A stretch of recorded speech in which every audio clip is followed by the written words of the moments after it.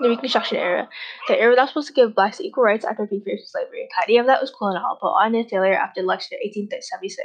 The election was between Republican Rutherford B. Hayes and Democrat Samuel J. Tilden. The election ended in a deal which Democrats agreed that Hayes could become president in exchange for the withdrawal of Union troops from the South and letting the South govern their own affairs. Hayes agreed, and the removal of forces endangered the fates of millions of blacks in the South.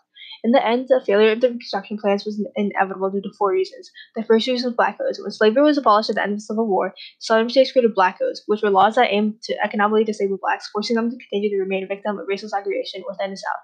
That brings us to our second reason: terrorist organizations. Organizations like KKK emerged during the Reconstruction era.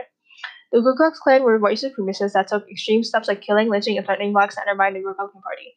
The third reason was the failure of Freedmen's Bureau. The Freedmen's Bureau was established in March of 1865 to help the freed people achieve economic stability and free treatment. Due to pressure from the white settlers not enough funding, Congress dismantled the Freedmen's Bureau in 1872. It failed to make a real impact on racial equality. The final reason is lack of political focus on trying to save the blacks. After the Civil War, the South almost got no punishment with Justice Plan and Lincoln's 10% plan. Grant's presidency also degraded the reputation of Republicans. He didn't focus on keeping his black supporters and put corrupt officials in office. Grant's trialing some KKK members in Panic of 1873, in which the Republicans favored the economy over saving blacks with the Republicans who power.